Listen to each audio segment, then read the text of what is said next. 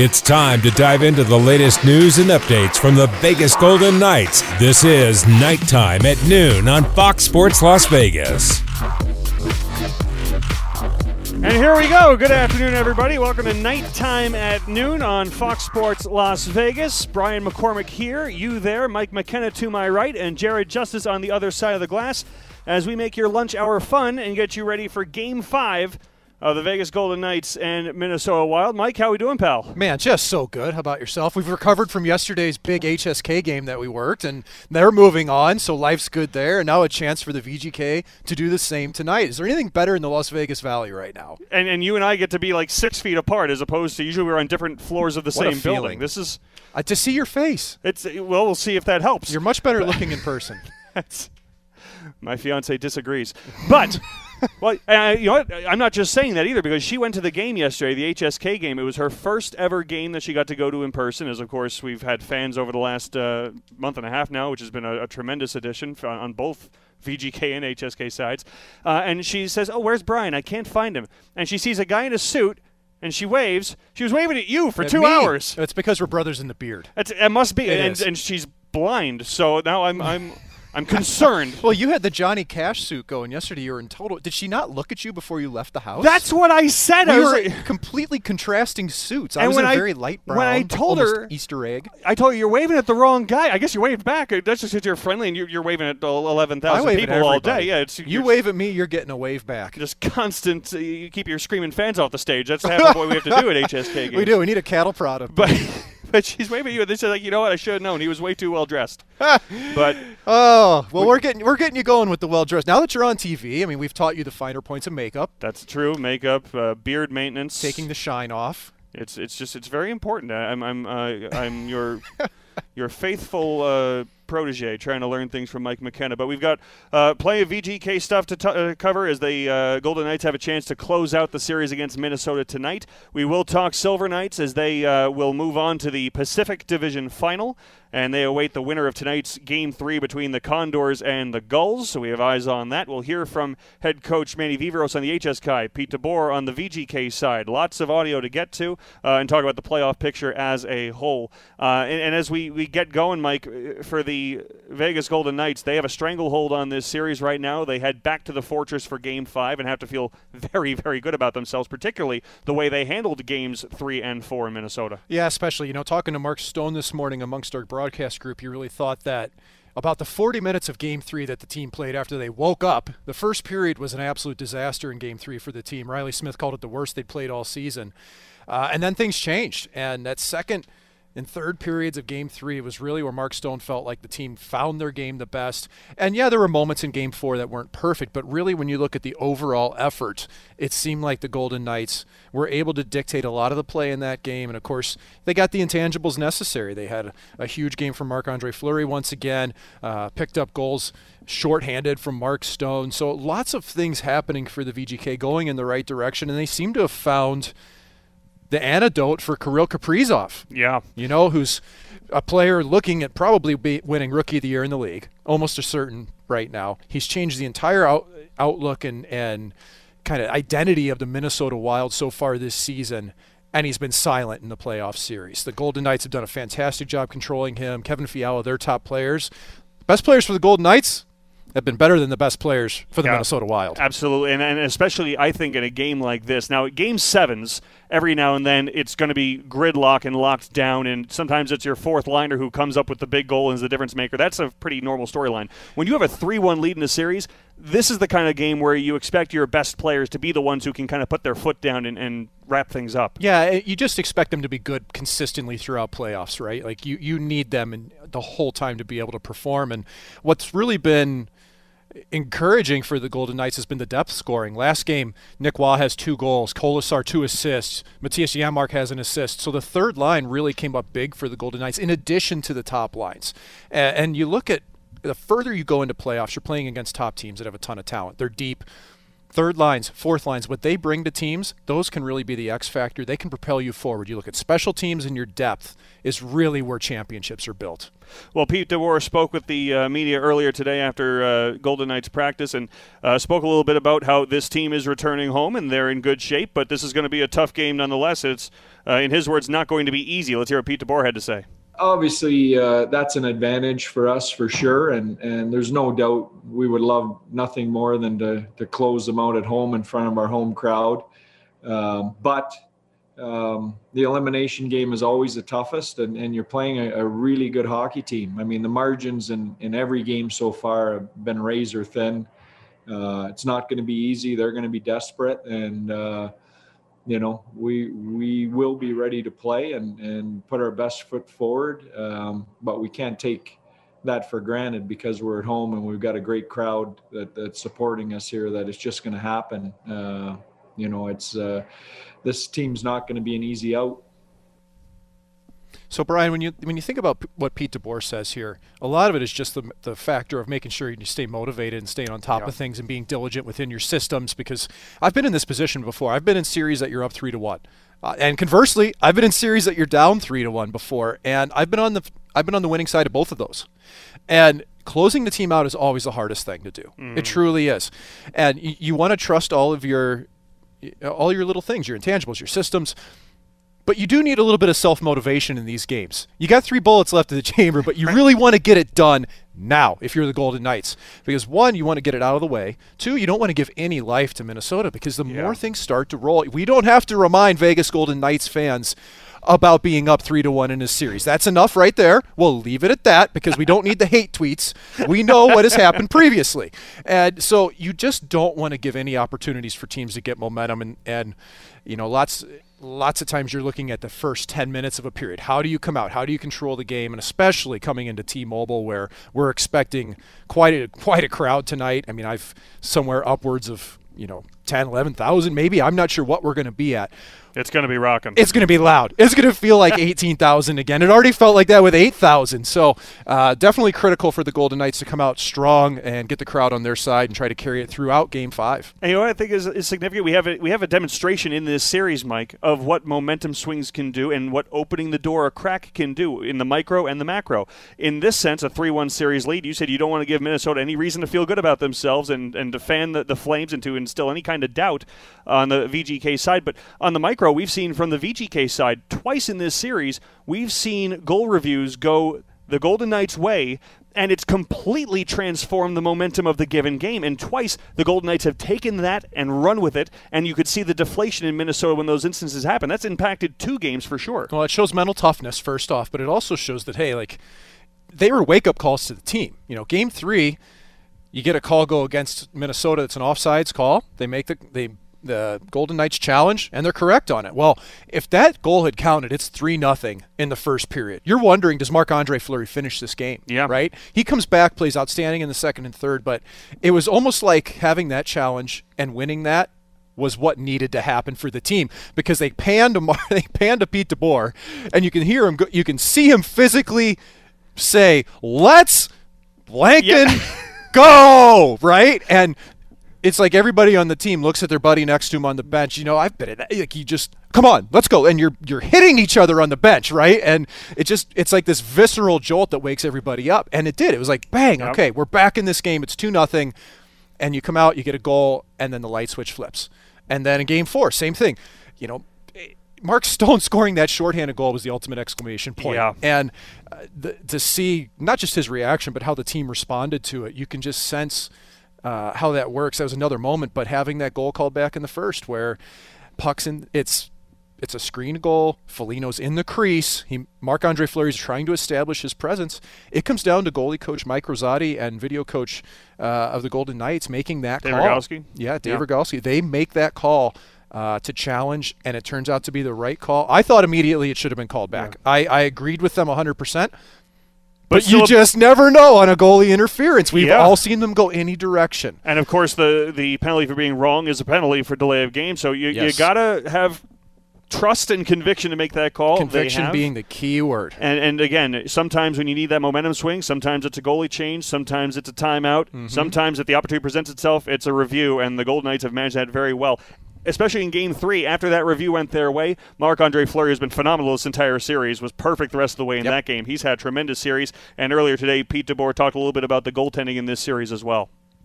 I think anytime you're up 3-1 in a series, it's a team effort. And obviously our goaltenders have been our backbone all year.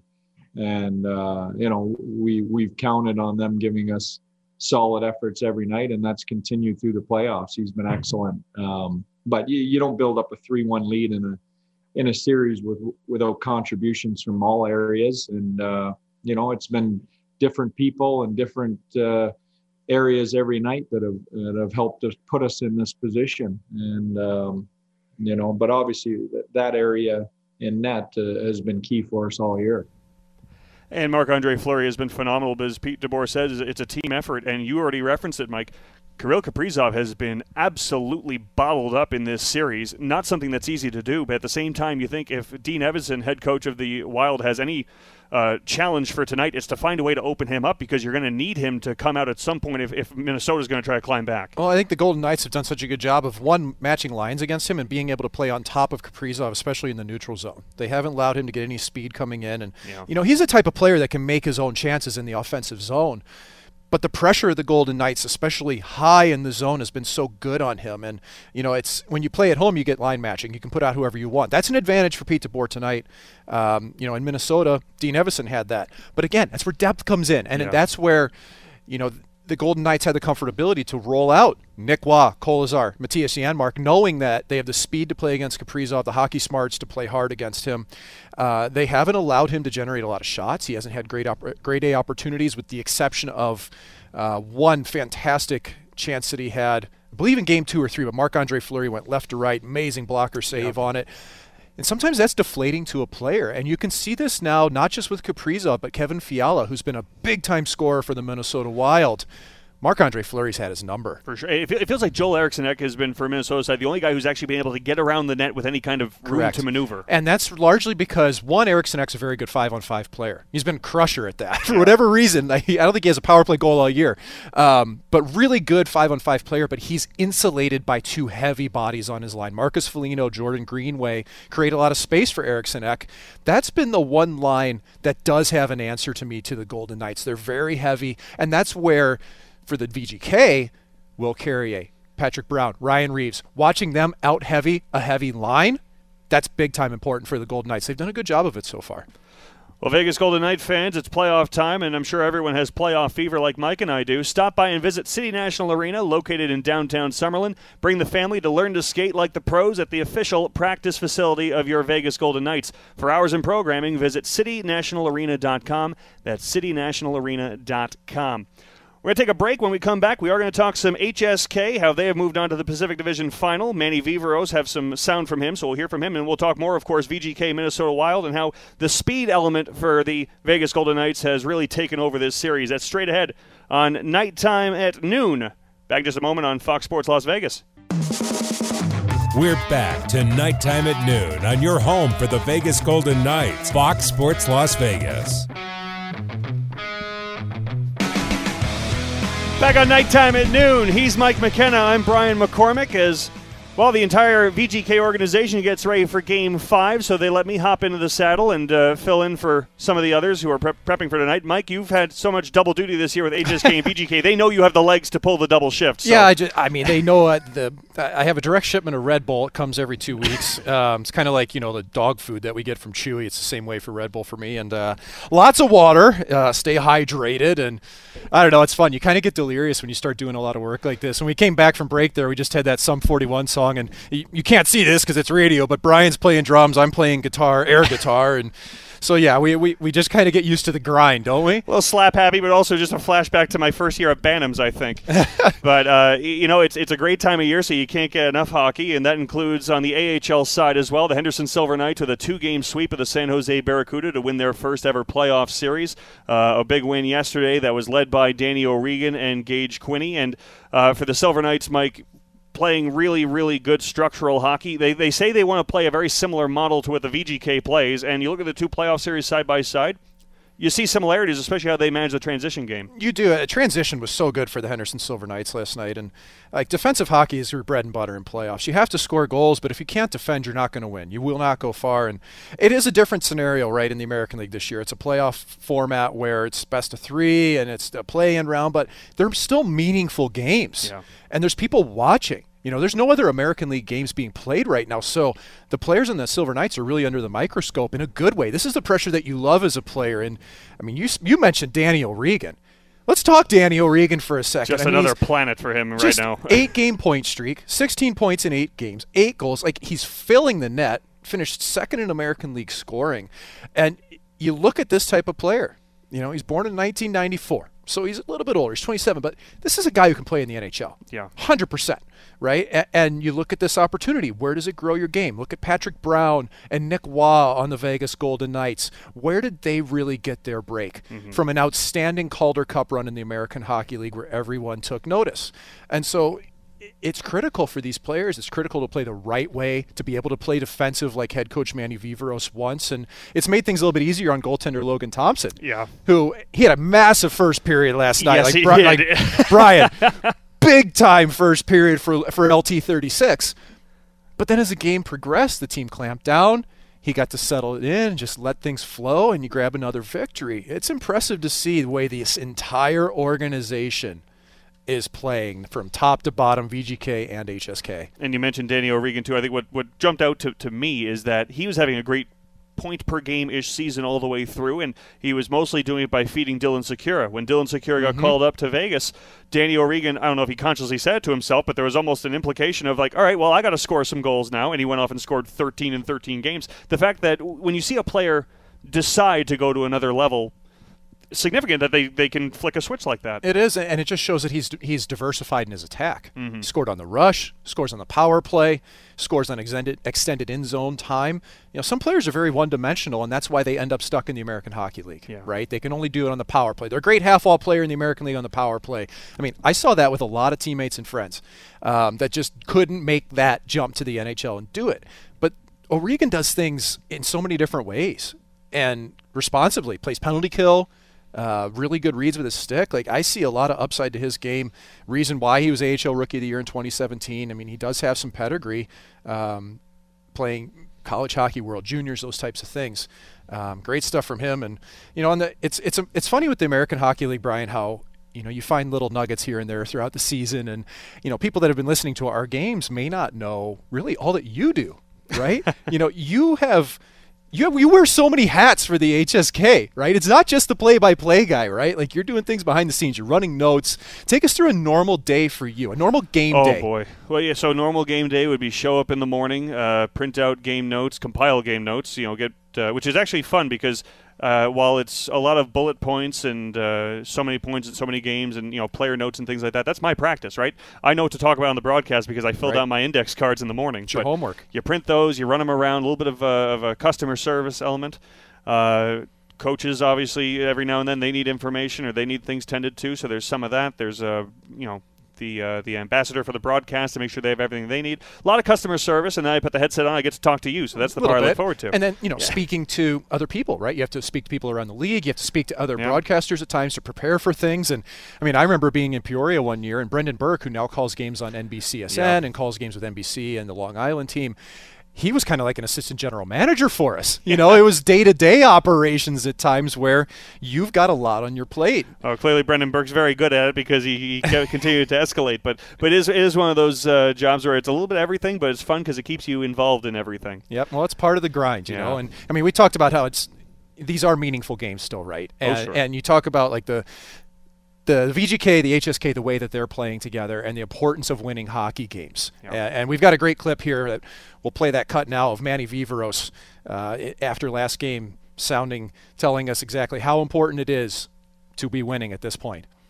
Well, I think Vince is so important for these players. They're being watched. Again, we're right in the backyard here of VGK, and everybody's watching us play all the time. And you obviously you look at what success they've had this year and what they're doing in the playoffs, our kids want to be part of that. And you're right, winning breeds winning. And I think if these guys, they want to continue to keep improving and developing, and the best way to develop is being in those situations to succeed.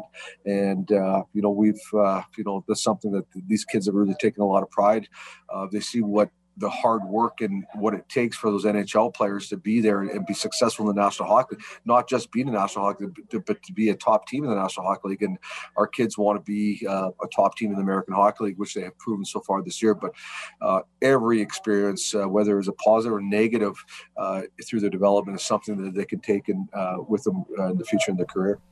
That was Silver Knights head coach Manny Viveros, and the one phrase that really jumps out there, Mike, winning breeds winning. If you want a T-shirt or a bumper sticker, there's your quote. But one of the main reasons to bring the Silver Knights, to bring the AHL organization to Henderson, have it right under the nose of the VGK, was cultural. It was to breed a winning culture and that kind of line that connects the two, and it's working. I love the fact that the American League team's in the same city. Even though, it's Henderson, Vegas, but let's call it the Vegas Valley, right?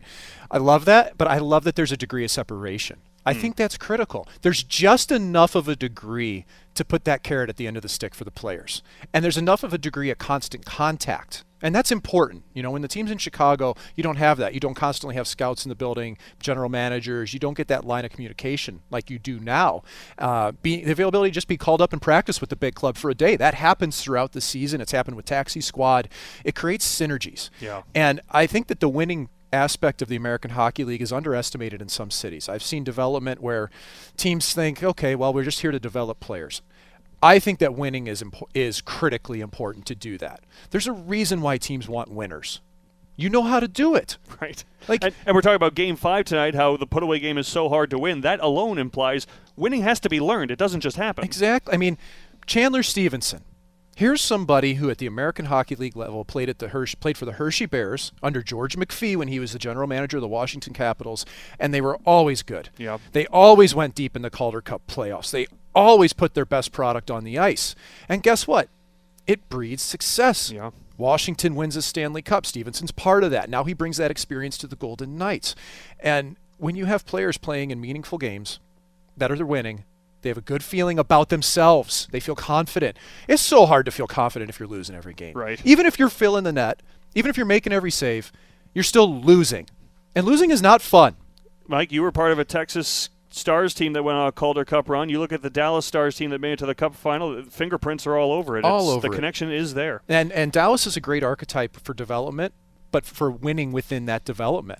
And frankly, you've got to spend money to do it. You've got to be able to have American League veterans to insulate your NHL players. That team in Texas, Rope Hintz, Dennis Gurianov, Justin Dowling, Gavin Bayreuther, there's a lot of players from that team that have gone on to NHL careers and been very good. And it bred everything that we needed to do. And you see it throughout the Vegas Golden Knights lineup. There are players on that team throughout that were very good at the American Hockey League level and learned how to apply their craft in a winning fashion before making that jump to the NHL. And guys like Nicholas Waugh, like Keegan Kolazar, who have made that jump over the last year and a half. Critical. Perfect examples. Now, again, we talk about the cultural connection. Well, the confidence looks high for the Vegas Golden Knights after their wins in Minnesota this past week.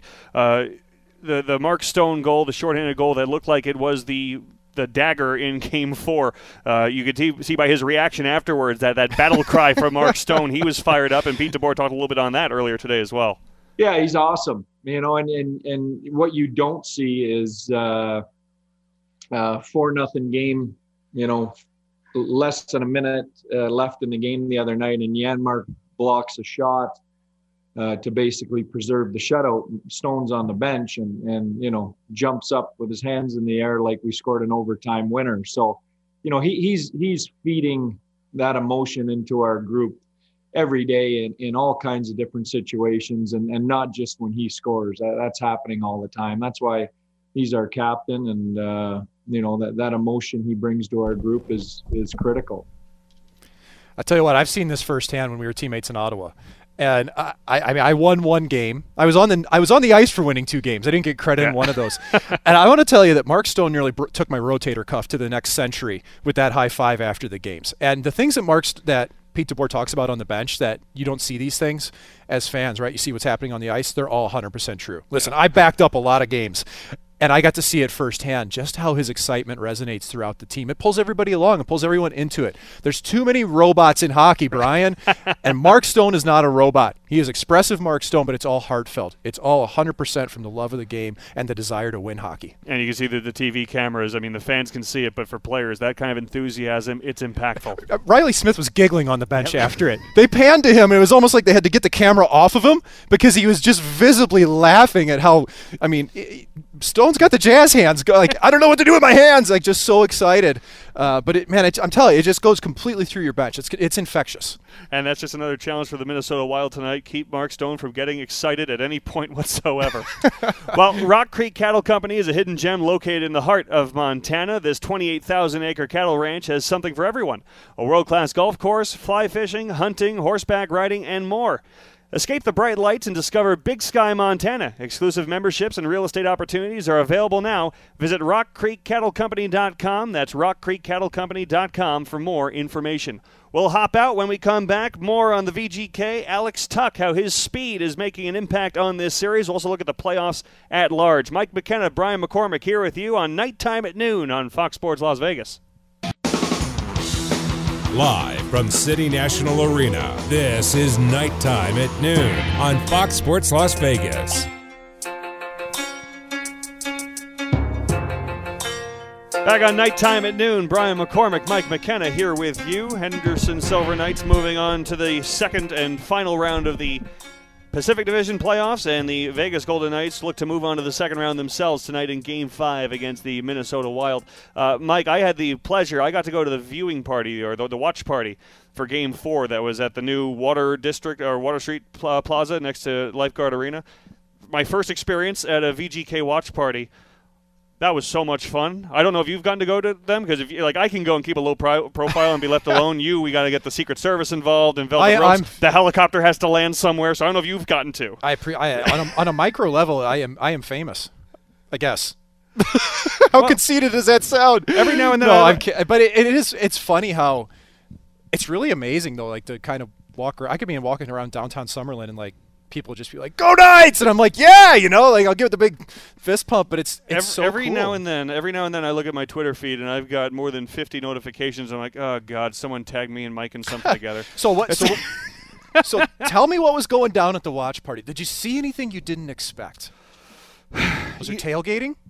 I didn't see tailgating. I mean, well, the entire setup it's a big lawn, really. Was there with a picnic environment? Screen. There was a picnic environment. It was, what was great was just it felt so normal. Yeah. After the year we've had, it just felt so normal, and it was all lawn chairs and whatnot. There were food trucks, which was great. Oh, there nice. was a picnic environment, like you said. They had cornhole on the back lawn. So yeah, it was a party. You went there to spend the day. Families having fun together. Absolutely fantastic. With at the same time the screen they have on the wall. Now they wouldn't do that without doing it right, of course. But it's great that I'm 100 yards away at some points on the barbecue line, and the picture is crystal clear. They had the dance team out. They had cannons. It was a great experience, and I haven't had a chance yet, again, because of the unique season we've had to get to immerse myself too much in the VGK fan experience.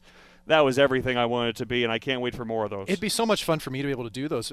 And I will say, unfortunately, like a lot of times when the team's on the road, first we're calling those games generally, so we've got a job to do on set between Darren and myself. But for the games that are on national TV where you have those opportunities, like I generally like to really watch the game and take notes and pay attention. Yeah. And I know in that setting how I am.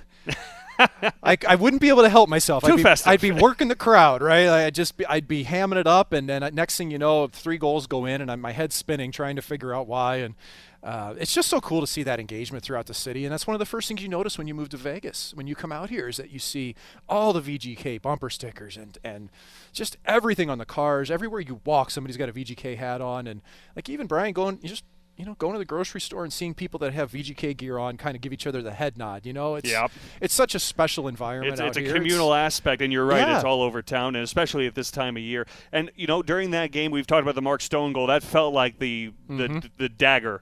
But the moment during the watch party where you really felt the crowd is kind of fun, that slow growing roar of something's coming was when Alex Tuck picked the puck up in the neutral zone with a full head of steam, and you knew that there wasn't going to be much that Matt Dumba could do about it. Alex Tuck scored the goal that got the VGK in front, and, well, Pete DeBoer talked a little bit earlier today about Alex Tuck's impact on this series.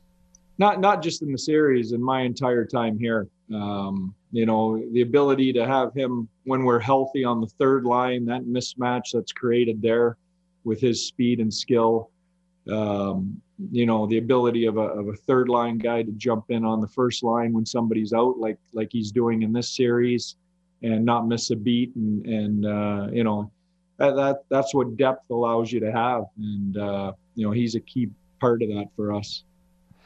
Alex Tuck, I try to think when I watch him, Mike, there's so few players in the National Hockey League who have what he has, which is the combination of size and just ridiculous downhill speed. I try to think, maybe you put like a Chris Kreider conversation maybe, but the speed. Not that size. And again, the speed that almost sneaks up on you, because if you look at that goal, Matt Dumba has a good gap, but once he pivots, the feet aren't going to get going fast enough for him to do anything about it, and that's really hard to defend against. I don't know what the answer is for that. It doesn't sneak up. It just goes by you. Yeah. Like when Tuck revs up that big V8, man, like he's a big Clydesdale going 200 miles an hour, it feels like, right? Like, yeah.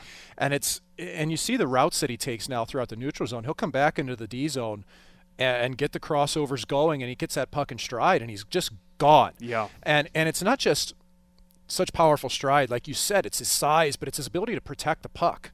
Not everybody can do that, and he's able to, like his stick positioning, his puck control, and there's a finishing ability on top of that, which baby. Also you don't teach. You got to just have it, and he can rip it, right? Like, and he's going so fast that by the time he releases the puck and pushes the goaltender off angle, and it's something that his teammates are now picking up on short side goals that they've done on Cam Talbot, Will Carlson the same way, Alex Tuck the same way, Nick Waugh the same way. Well, it's for a reason. When you attack with speed, that can play, and Alex Tuck, I mean.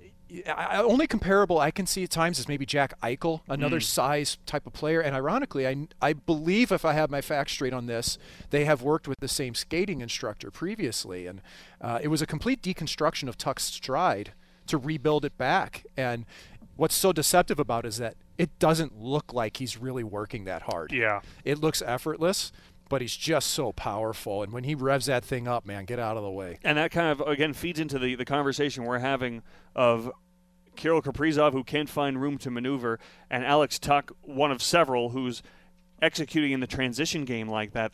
The Golden Knights are winning the neutral zone, and they are not being challenged at the blue line entry the way the Minnesota Wild are. That's hard yardage to gain. And again, Alex Tuck, it's almost like Derrick Henry running the ball violently up the middle. That's something the Minnesota Wild have not done the job slowing the Golden Knights down the neutral zone that has been done on the other side of the coin. That's been a difference. They have, yeah. And now listen, Minnesota's done it at times. Like especially, first game, like Minnesota pushed, and they've had moments where they've been able to control play. They are a team that's tight in the neutral zone, but the Golden Knights have, especially in Game 4, managed to find a way to penetrate, to get through, to chip pucks to speed. Nick Waugh's goal was a great example. Waugh gets a play in the D zone, creates a turnover, and he just kicks it out to Keegan Colasar on the wall, but Waugh keeps skating. And Colasar draws a player in, just a little chip up and over the stick to hit Waugh in stride. That's where the Golden Knights have tried to kind of hone things in, is more little plays, chip plays, soft plays to areas to let players stride into it. Not as much east-west.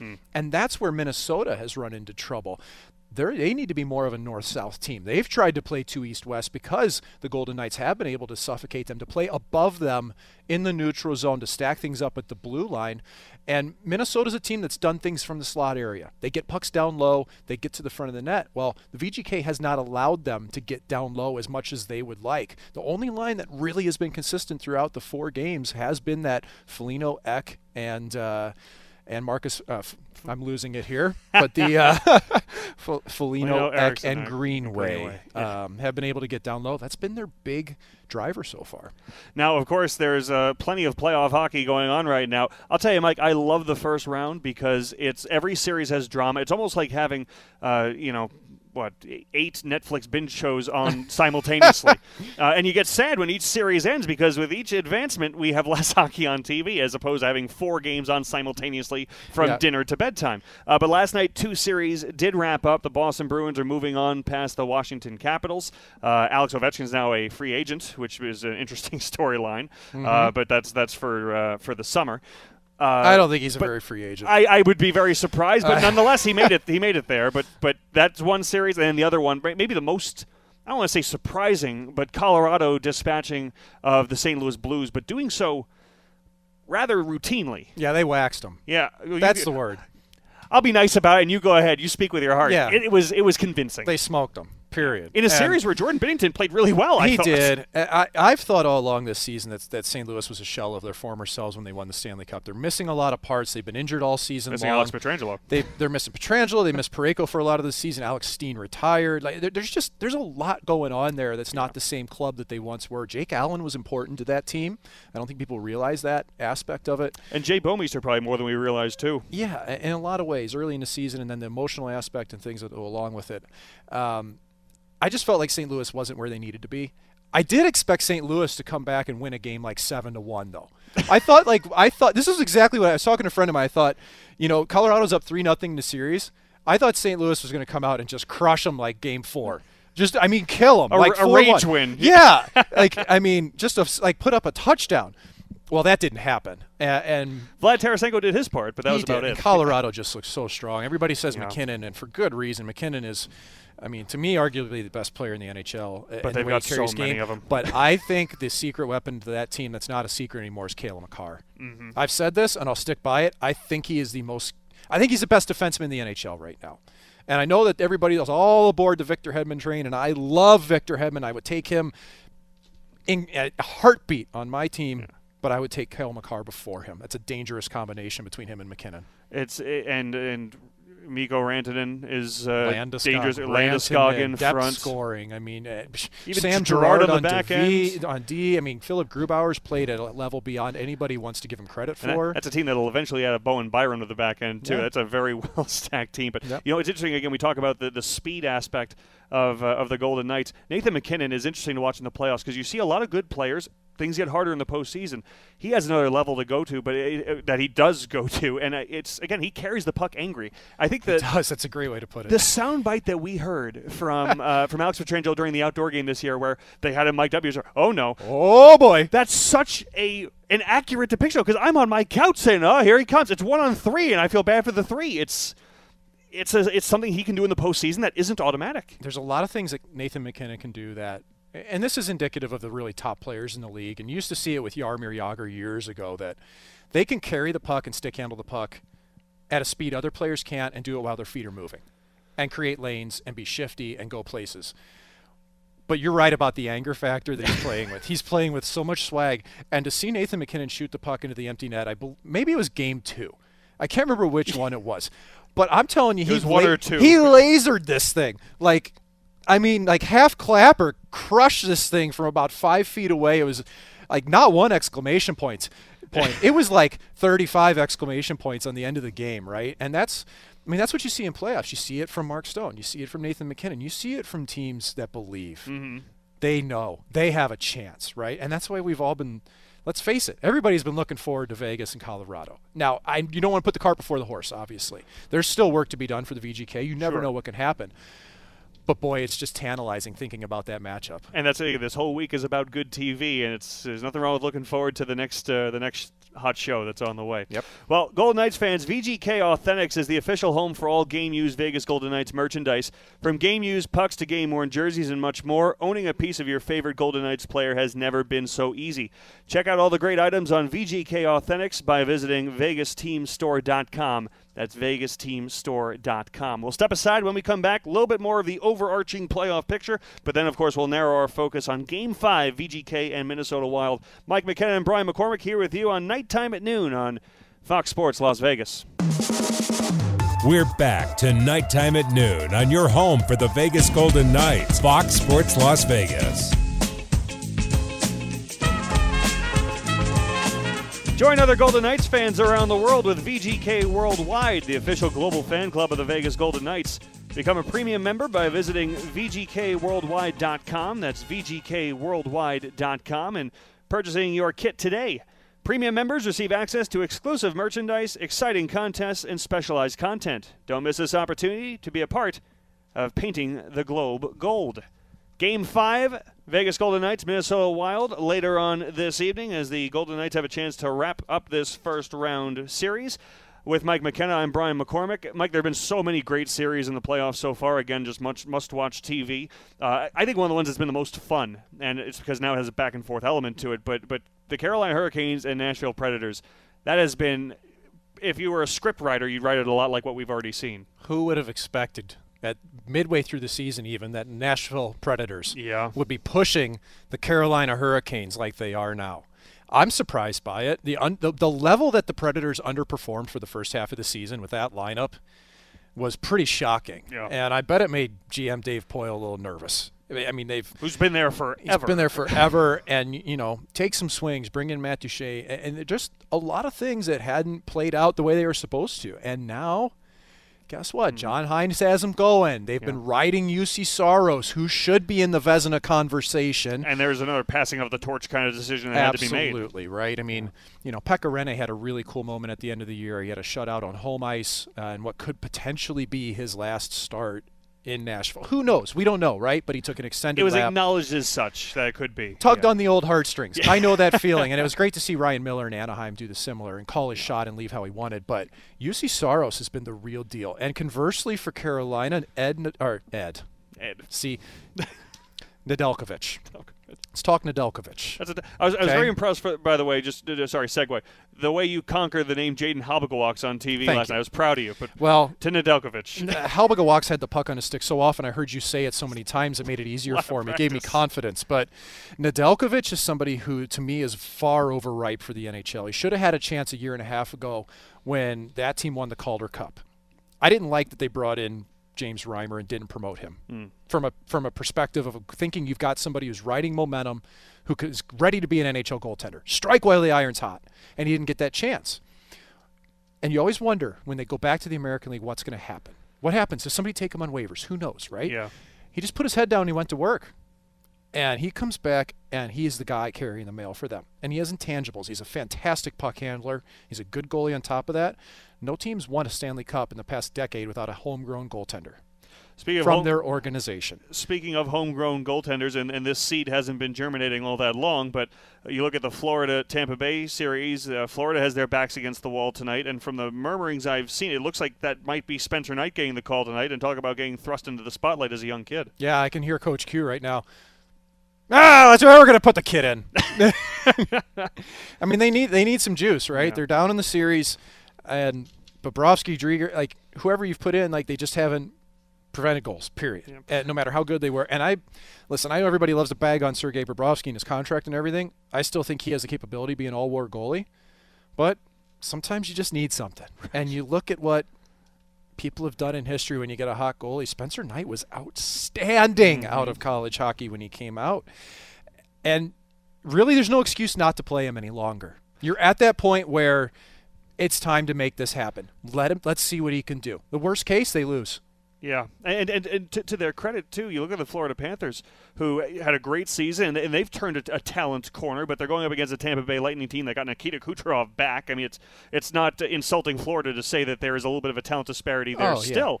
But you look at the first couple of games of this series, Florida did a really good job going punch for punch and hanging in there in that heavyweight kind of bout. The last two games, they've lost that gap. You need a spark. Yeah, they can score. Florida can score. They have depth scoring, and there's so many undercover superstars there. Jonathan Huberdeau, top 10 scorer in the league. Barkov, 200-foot player. I mean, there's a lot of players that can get it done in Florida. The back end's good. Missed Ekblad for a long time this year. But, yeah, man, you're looking for anything you can get at 3-1 in a series. And, I mean, I'm sure – the goaltending that's there, Bobrovsky and Drieger aren't pleased, right? You want the ball, you want to run with it, but I mean, Spencer Knight, when you come in and you play that well out of college, you got some juice behind you.